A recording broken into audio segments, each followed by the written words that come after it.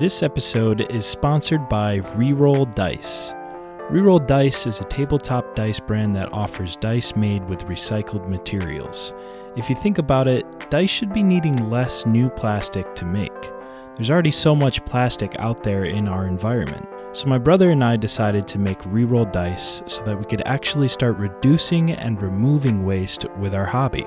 Each of our dice sets are represented by a character to reflect the sort of materials that are used for the set. Our newest character, Redivicius, represents 2 dice sets that are made with wasted plastic from a dice manufacturing facility.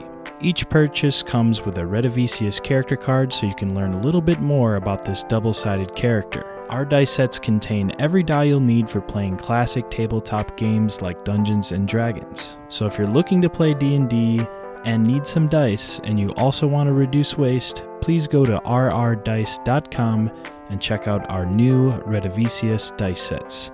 Again, that's rrdice.com. Today, we're going to talk about some visual effects tools and methods.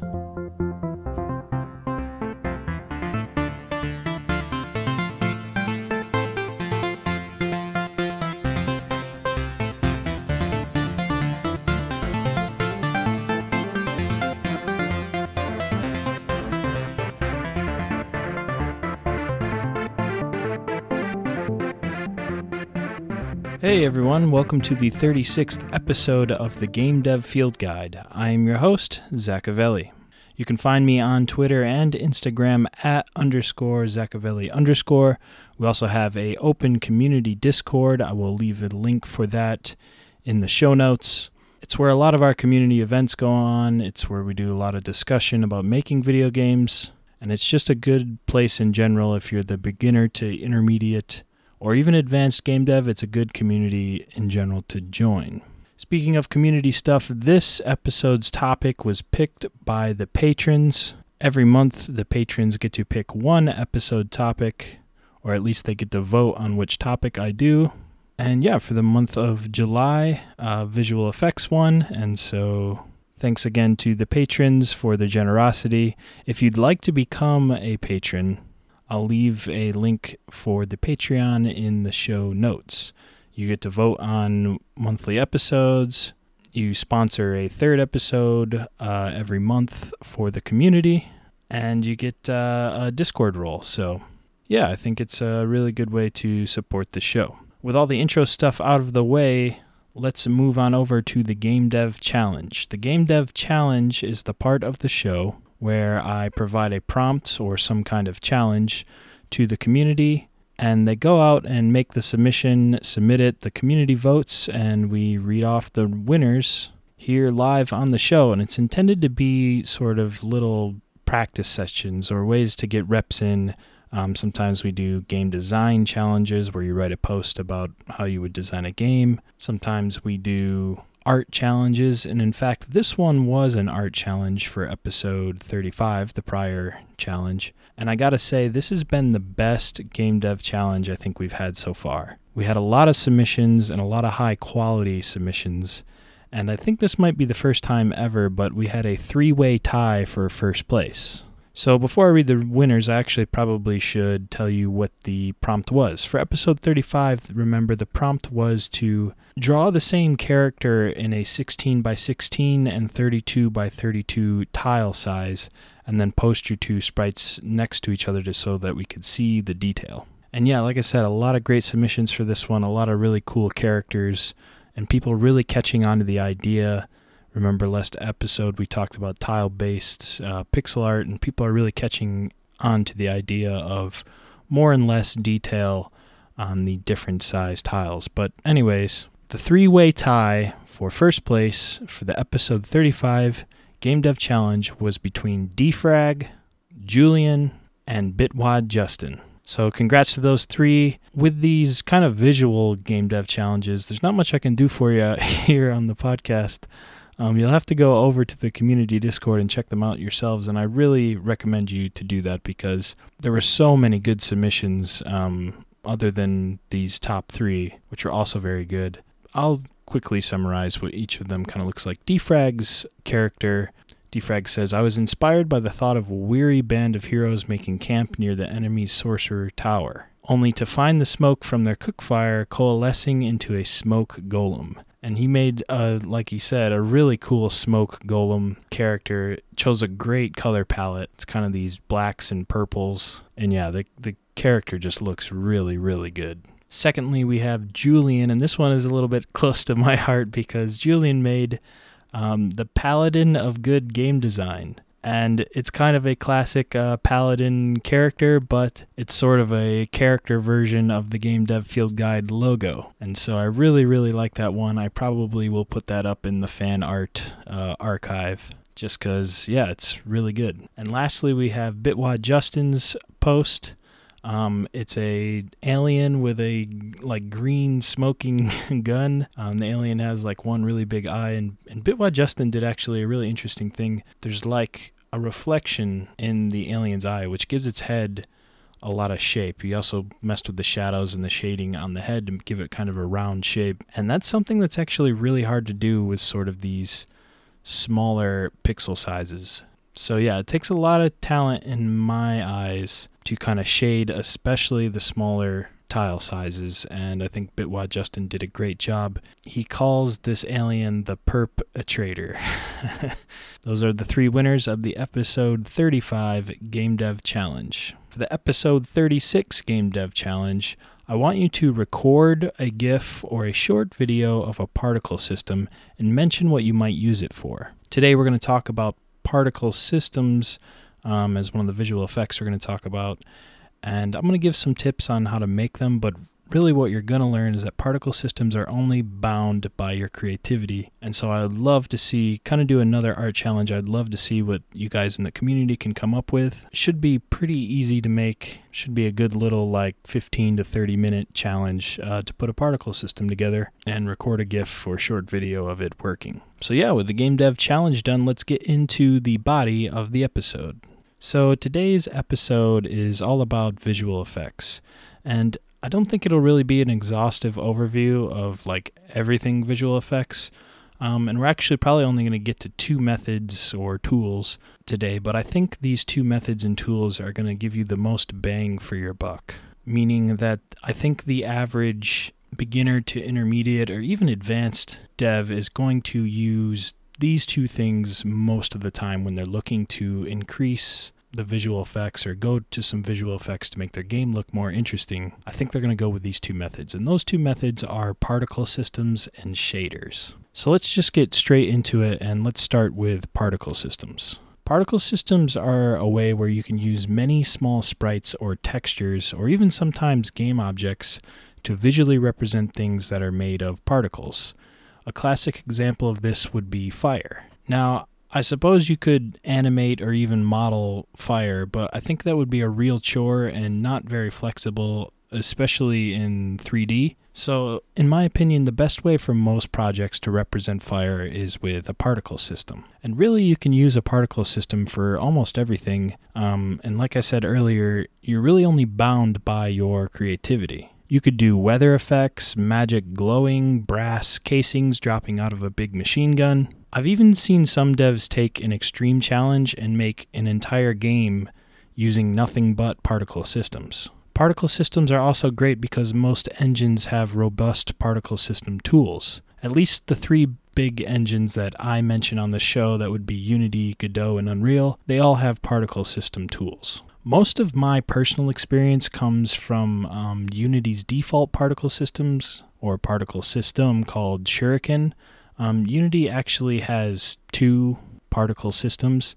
The other one is called VFX Graph, and it's used with the high definition render pipeline, which I don't really mess with that much. But if you're a Unity user and you're curious about the difference at a glance between the default particle system and VFX Graph, the default particle system uses the CPU and the VXF Graph uses the GPU, and that just makes it so that with VFX Graph you could have millions of particles with almost no or very little performance cost comparative to the CPU default shader. If you tried to do millions of particles with the default CPU particle system, I think it would definitely take a toll on the performance of your game.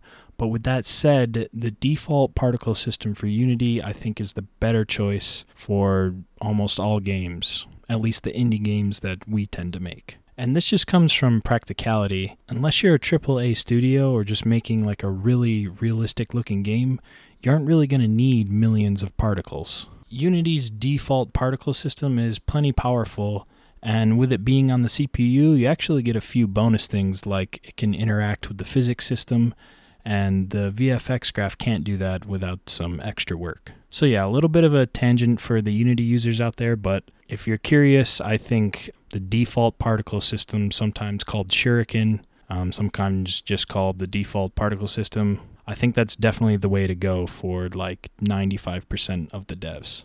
Okay, so let's now get back to general advice for everyone and stop focusing on Unity. So your typical particle system tools are going to come with lists of settings or properties for each individual particle system. And just so things don't get confusing, when I say a particle system, I mean a collection of particles. So you might have one particle system representing a flame and a different particle system representing like a sparking wire. Let's go back to the list of properties on a particle system. The properties affect how each particle in the collection will behave. They usually can be roughly split into two groups, and there's probably actually a third group we're going to talk about in a second. The two groups for the particles themselves are properties at birth and properties over lifetime. The lifetime of a particle is just how long it's going to last. You almost never want an infinite lifetime, because each particle is going to have a very tiny performance cost, but even something very tiny becomes a problem when it builds up infinitely. So to fix this problem, particles usually have a lifetime. Setting the lifetime of each particle would be something that falls under the birth properties.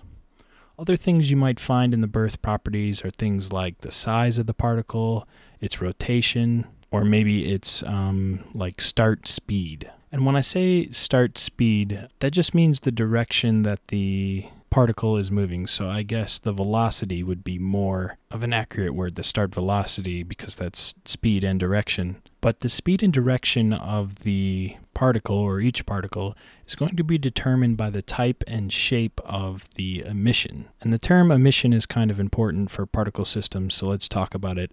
The term emission might be a property that goes into the third bucket that I was talking about, and we can call this third bucket system-wide properties. Emission basically just means in what direction and at what rate particles are spawned. For instance, if you want a muzzle flash particle system for a gun, well, that definitely has an emission direction. You want the particles to come out of the gun in the direction that the gun is pointed. So maybe you would set up a conical emission shape where the tip of a cone is at the start point and the particles are spawned and forced out in a conical shape from the barrel of the gun.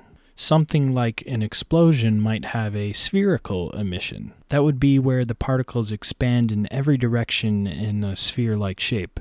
Getting the emission shape right is a very key thing in order to getting a particle system to look good.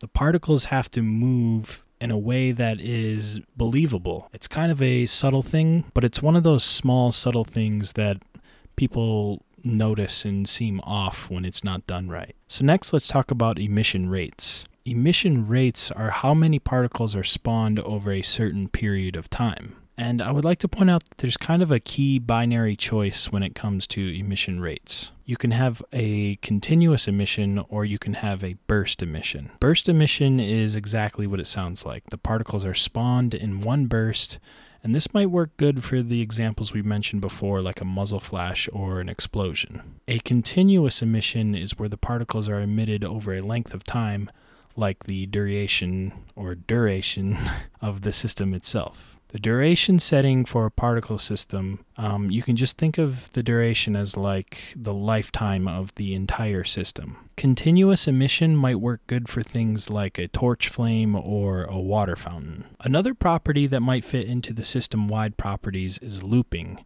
and that's simply if you want the duration of the particle system to be repeated. For our water fountain and torch examples, we might want that to loop.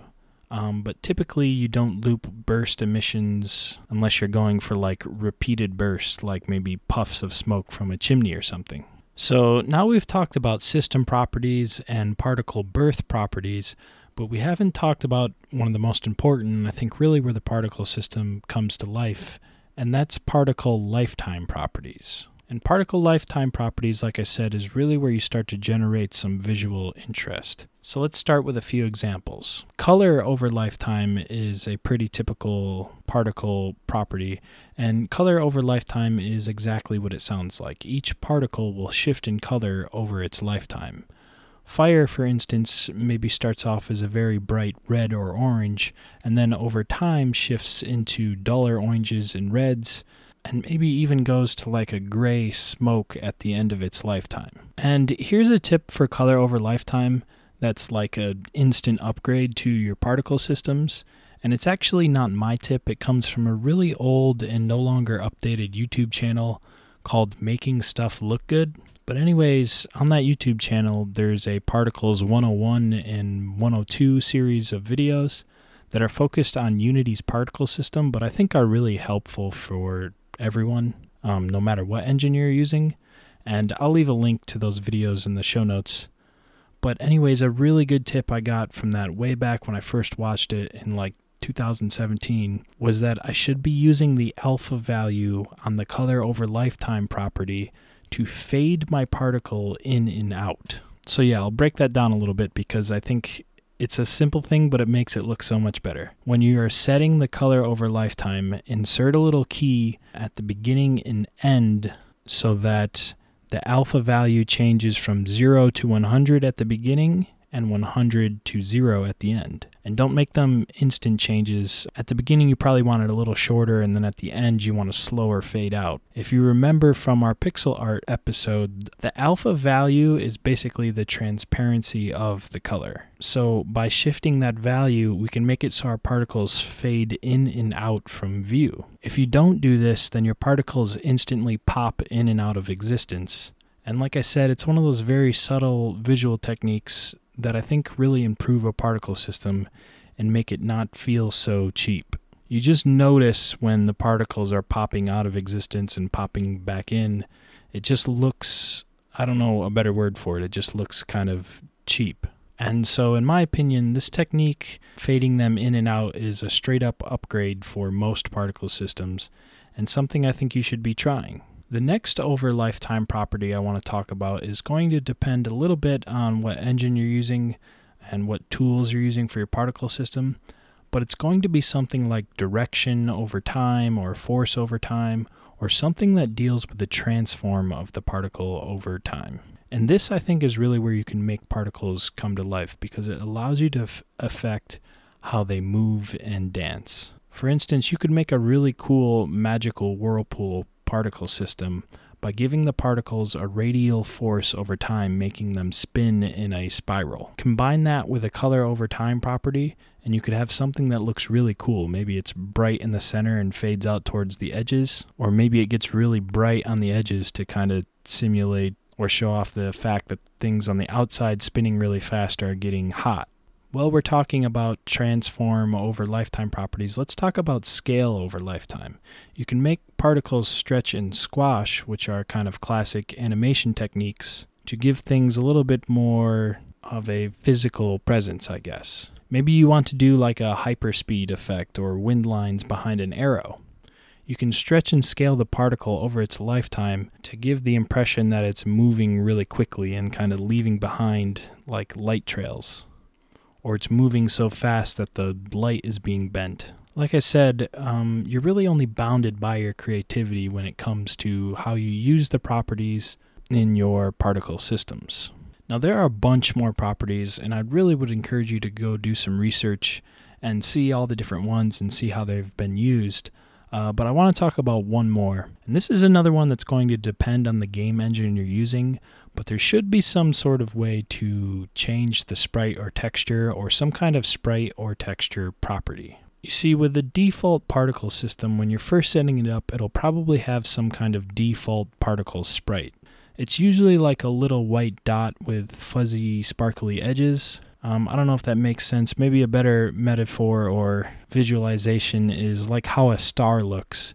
Not a cartoony 5-point star, but like a shining star in real life. You can replace this default sprite with something else to make a huge change in how the system looks. You could, for instance, replace it with a leaf sprite, and now you can make an awesome fall scene with leaves blowing in the wind. You could animate arcing electricity and change that to your sprite, and now you have a really cool sparking electrical effect. Again, like the other properties, the possibilities are endless and the tools are very powerful, so really it's all about how you decide to use it. And speaking of deciding how to use it, I want to leave you with one last method of using particle systems that I think really takes them to the next level and allows you to make some pretty impressive visual effects. And that method is stacking particle systems. This is the idea where you put multiple particle systems together on top of each other to give an even deeper effect. You would do this because some things are a bit more multidimensional and can't be represented with just one property on one system.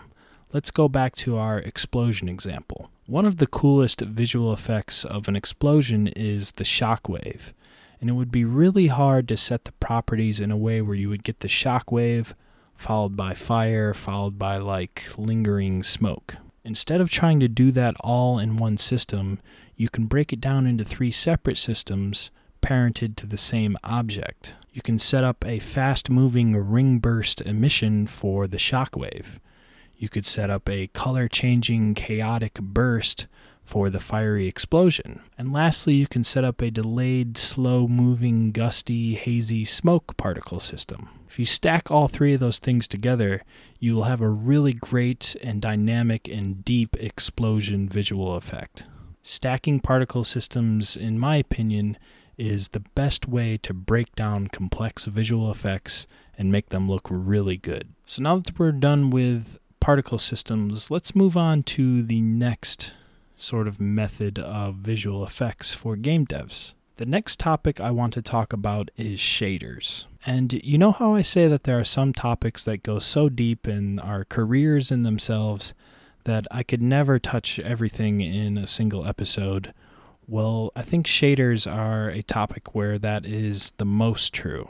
In fact, I think shaders are probably one of the deepest, if not the deepest, subject we have ever touched on. My personal experience with shaders comes vastly short of being able to give advice for everything shaders, so we're just going to do the fundamental baseline and maybe talk a little bit about how they work and how to use them and maybe even make your own for your games. But I want you to keep in mind that this introductory segment about shaders is like a grain of sand on all the beaches of the world. So let's just start with the basics, I guess. This is how I think of shaders.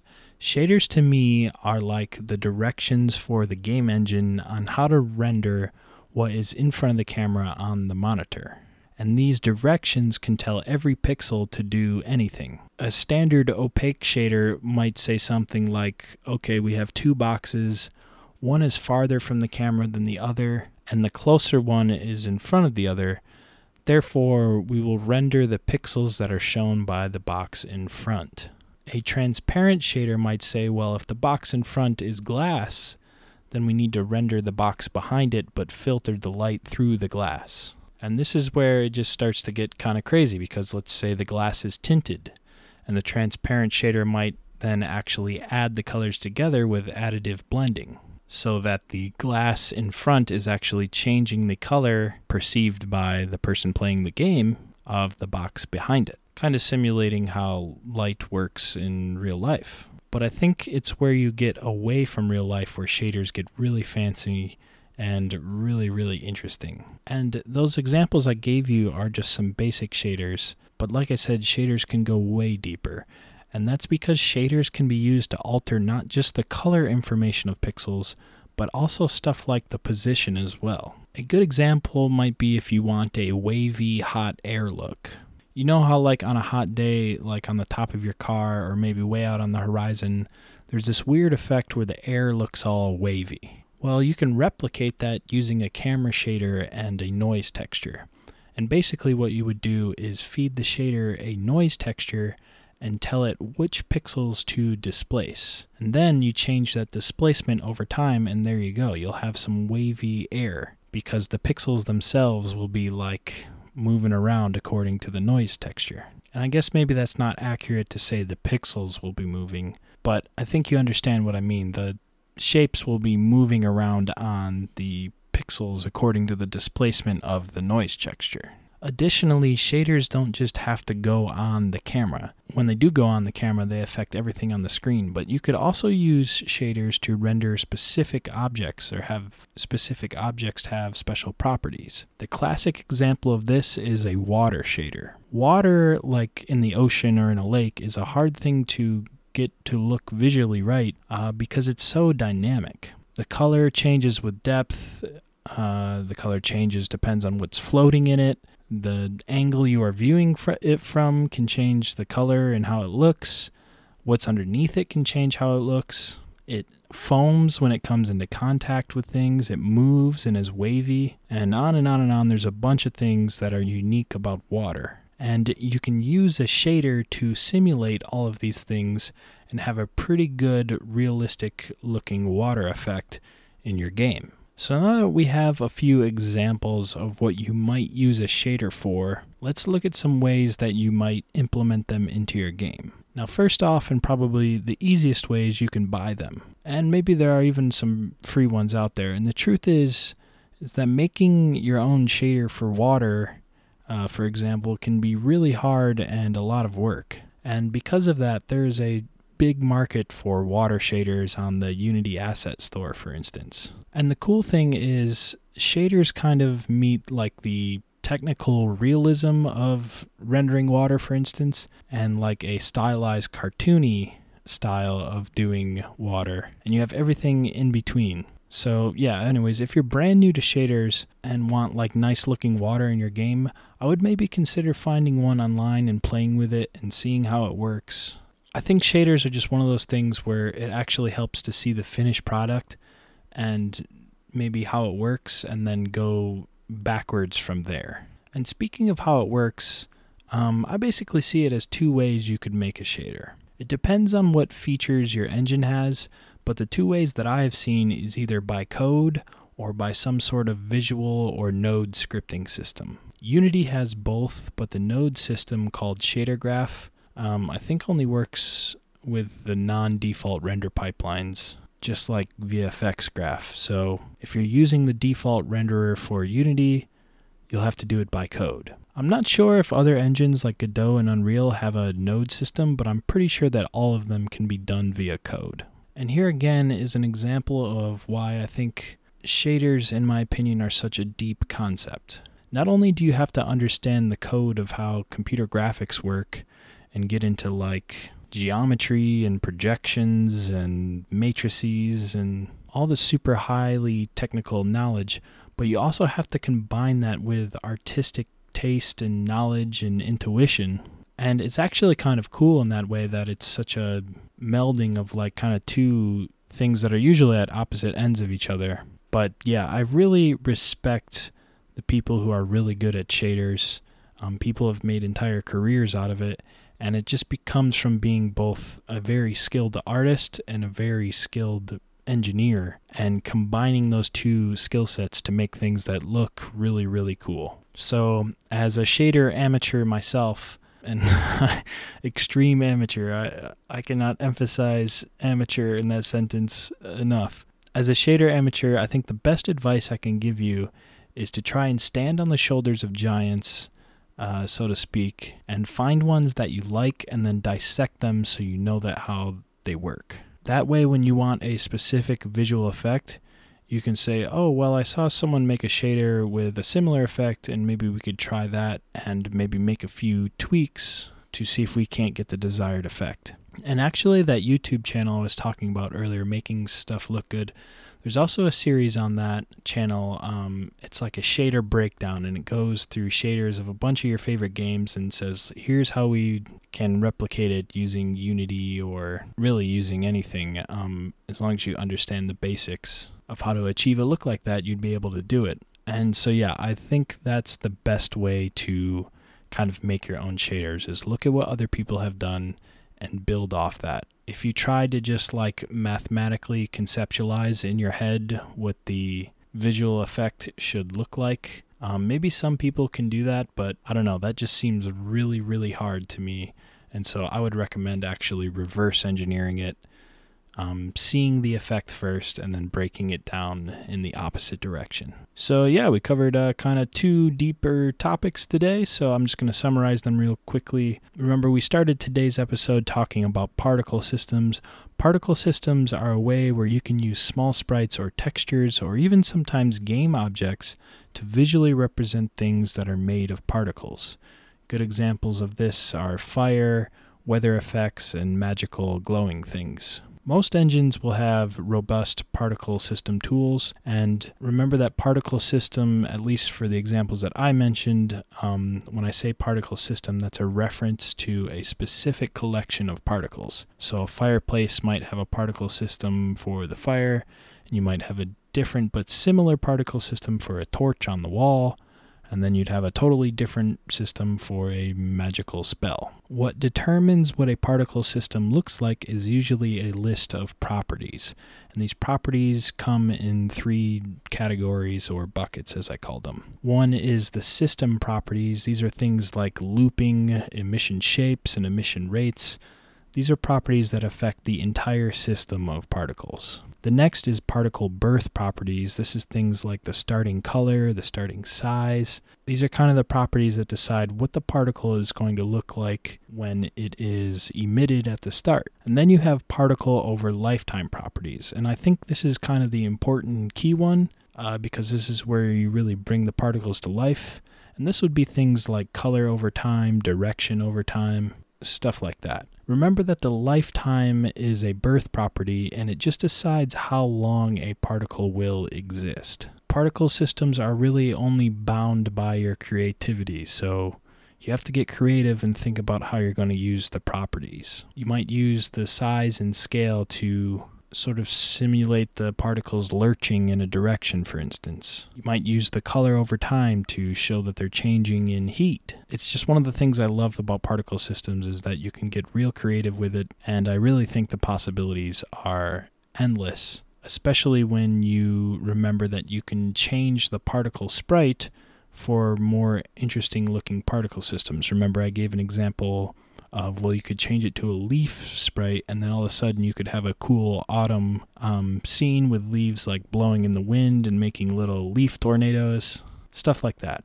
Lastly, remember that you can make really complex and impressive effects by stacking multiple particle systems together. The example I gave for that one was an explosion one, where you had 3 separate particle effects, one for the shock wave, one for the fire, and one for the smoke. The second method or tool we talked about for visual effects today was shaders.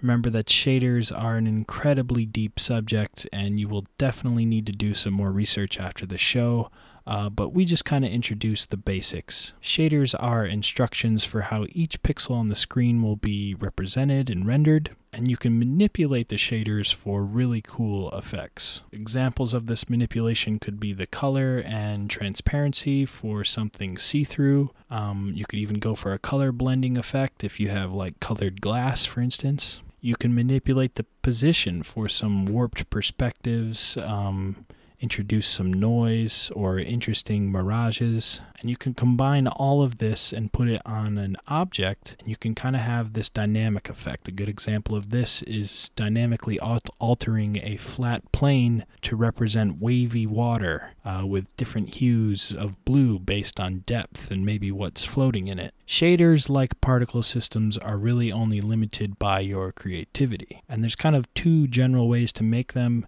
There's kind of the traditional classic way via code, and then now some engines are coming out with node-based visual systems, which are offered to you are kind of largely depend on what engine you're using. Remember that you can get pre-made shaders on various asset stores and other places online, and I think the best way, if you're new to shaders, to kind of get better at making your own is actually to start with finished shaders and reverse engineering them. Take a finished shader that you like and dissect it and figure out how it did all the things it did. It's one of those things that if you tried to do it from scratch from the start, I think you would struggle, at least I would struggle. I won't speak for everyone. Maybe some people's mind works like that. But I think shaders in general are easier to learn when you start with a finished product and work backwards. I think the key lesson from today is that visual effects are really only limited by your creativity. There's all sorts of really cool and unique ways to use particle systems and shaders, and maybe some people haven't even thought of yet. So I'd really encourage you to get out there and do the trial and error and see what you like and what looks cool. And a really good way to do that is to participate in the Game Dev Challenge for this episode, which is to make a particle system. Yeah, that's just a quick plug. I think it'll be really fun. I might even add my own submission for that. Anyways, with that, I'm going to end the episode. If you'd like to get a hold of me, I'm on Twitter and Instagram @_Zaccavelli_. You can also find me on our community Discord pretty much every day. I'll leave an open invite link for that in the show notes. I do some occasional streams on Twitch. That's just @Zaccavelli_/Twitch TV or however that works. I think I might start exploring some new ways to make kind of live game dev a little bit more interesting. So yeah, I'm looking forward to that. Anyways, with that, I'm going to sign off. I have been Zaccavelli, and remember that the shader gods require sacrifice for their arcane knowledge.